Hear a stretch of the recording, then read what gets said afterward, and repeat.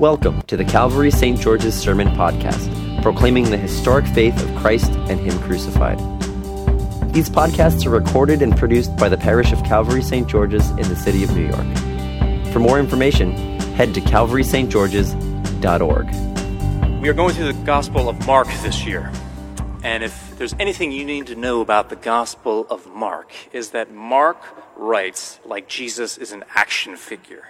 Things happened very quickly in the Gospel of Mark. In fact, Mark's favorite word is the word immediately. We see it 3 times in these 6 verses alone, and it is throughout the Gospel. Mark doesn't have a lot of the stories that Luke and Matthew have. And in fact, the stories that Luke and Matthew have that Mark talks about, they happen in a verse. Jesus is baptized. Jesus goes out to the wilderness. Here we have Jesus proclaiming the good news of the kingdom of God. It's all very urgent. It's all very fast. And in fact, when I read the epistle reading for this week, I couldn't help but get the same impression from St. Paul, right? I don't know about you, but when I was in church as a kid, there were always sermon series and forums on things like marriage and how to manage your money, how to build up wealth in the name of the kingdom. And yet in Paul's letter here, he says the kingdom of God is on hand. And for you, if you don't have a husband or a wife, or even if you have them, let it be as if you didn't. That kind of flies in the face of our obsession with marriage in the church. Now again, I'm not trying to make fun of marriage or not hold it in the highest esteem, but it doesn't seem like Jesus or Paul are all that concerned about it. In fact, Paul says in the next verse, those of you who have possessions, those of you who have wealth, be it as if you didn't have it. Again, there's this urgency on the scene for Mark, for Paul. And what is the content of that urgency? The kingdom of God has come near. We see this in the very first verse in Mark. When it says that John was arrested, the real Greek word there is John was handed over. The same word used time and time again for Jesus when he is handed over to the authorities to die. The age of the law and the prophets are over. The age of the kingdom of the gospel is at hand. So drop everything that you're doing and get on board. What does Jesus say here? What are his first words in the Gospel of Mark? Repent. Believe. Something new is on the scene. And it demands your entire life. It demands my entire being. Repent. Change your mind. Change your life. Believe. The good news is at hand.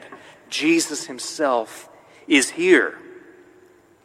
Now in that second paragraph that we have, again, Mark is very quick. Immediately this happens. We don't get into the minds of the disciples at all, right? Simon, Andrew, all of these folks. Jesus simply goes up to them and says, follow me. Repent. Believe. We are not told what goes through their minds. We are just told they are seized by this gospel message, the announcement that something new is on hand, that all things that have gone wrong will be made right. Biblical scholars, I think, very helpfully talk to us, because I think our first question when we hear this, we're like, well, the disciples must have known about Jesus. Or maybe they really did know him, even though this text says they didn't. That's to miss the point entirely. The point of the text is that this word that comes out of Jesus' mouth, it seizes people. And it seizes people like you and me. And thanks be to God that this good news of the gospel did not just seize them back then, but it seizes us now. The good news of the kingdom is at hand. The status quo is being done away with. Jesus is here and he calls us to follow him. Now, I think there's a really easy tendency to misunderstand this message. And I don't know if this is what was taught to me in church when I was a kid or if I just internalized it this way. But when I was younger, I thought Jesus says, repent and believe, right? So my whole existence is working on repenting perfectly. And I really can't do anything else or do anything else well until I have repented perfectly. But what this text is saying to us, and we see it, right, in these disciples who are called. A lot of us, we tend to think of the disciples as, after they've gotten their acts together, or in the icons, or in the portraits when they are doing all of these good things. But these are fishermen. These are not impressive people.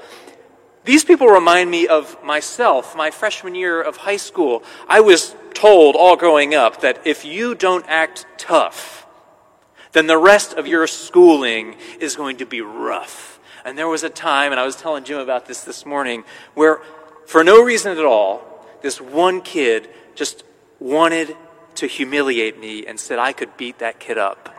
And I just had internalized what my father said, what people around me said, and I was like, well, I am scared out of my mind, but I've got to stand up to this guy. And the whole rest of the day, I'm in all these classes, and I'm learning all this stuff, only I'm not, because I'm only paying attention about one thing and one thing only, and it's how do I not get beaten up at the end of this class, at the end of this day.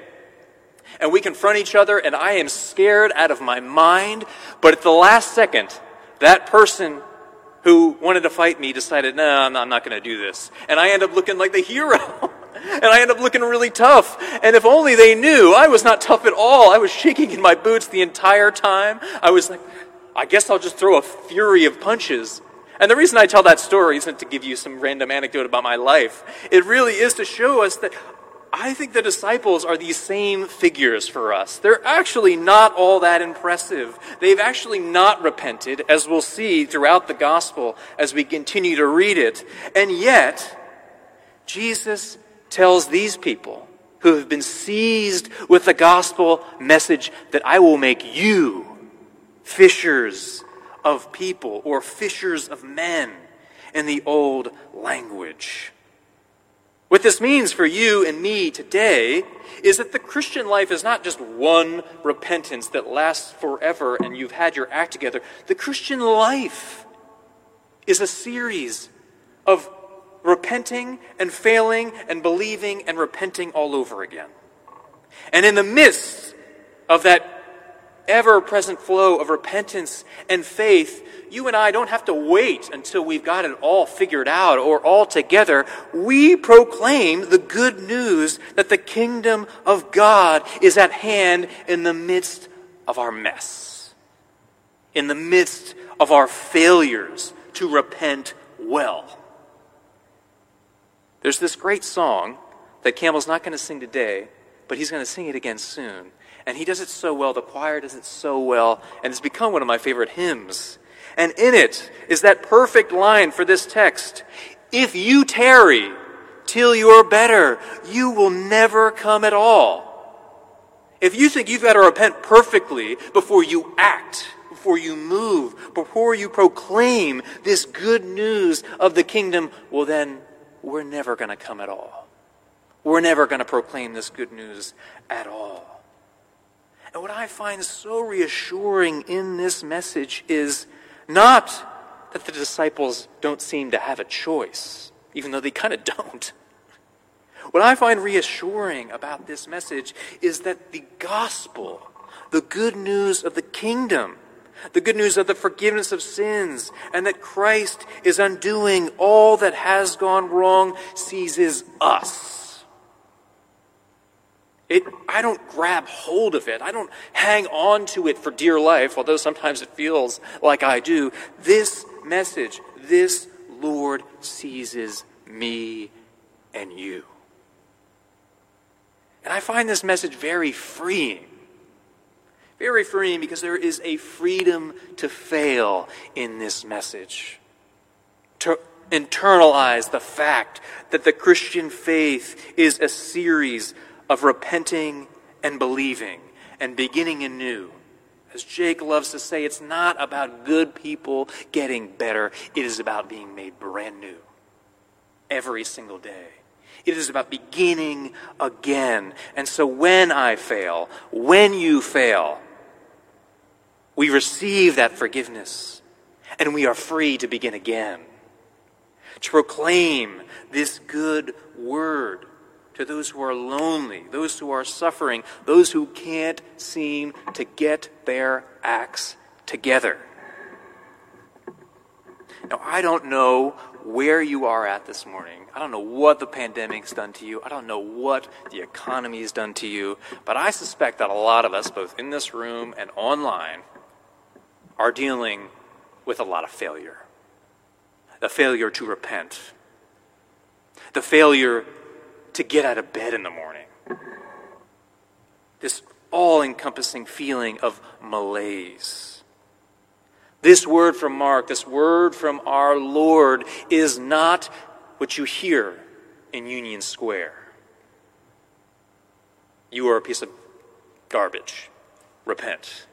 No, this word is that word that enacts what it calls for. That seizes us time and time again. And this is why we come here every week. To read the word, to hear it proclaimed, to feast on the body and blood of Christ, because we can't manufacture this.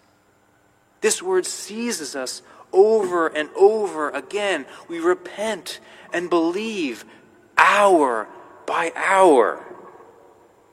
This is not a word of condemnation. No, this is a word that energizes, that equips, that gives these unimpressive fishermen a vocation. These are rough around the edges figures who fail time and time again, as we'll see over the course of this year.